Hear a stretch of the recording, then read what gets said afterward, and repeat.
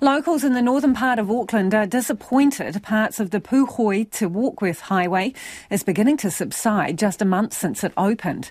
Cracks have appeared in concrete barriers and there is a slow-moving landslide in a section near the Warkworth end.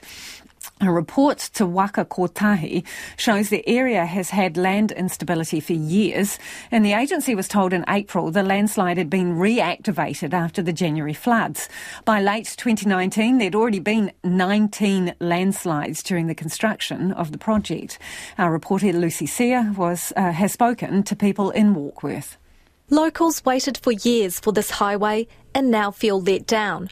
Some say Waka Kotahi should have planned better, given their knowledge of the risks in the area. It would be nice to think that they would be a little bit more forearmed in knowing that these things, they have been happening. If they knew that there was going to be instability, surely they could have either, reinforced it better or just gone a different way.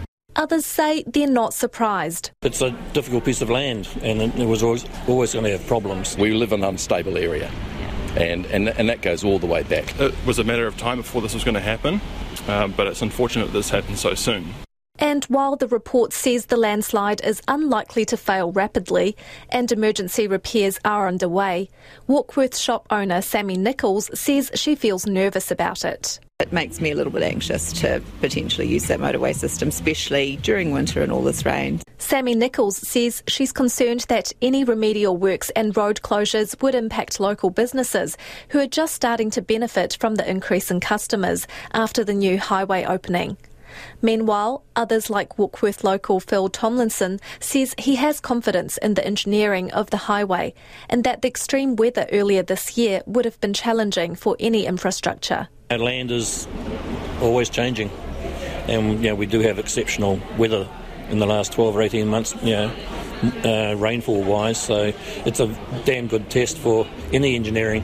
But Ben Cullen, who's driven up for a day trip from Whangaparoa, says the rain shouldn't be an excuse and believes Waka Kotahi could have done a better job. You've got to be aware of what you're building on and build for the conditions. Infrastructure that's supposed to last for generations, and it's just a bit of a shame.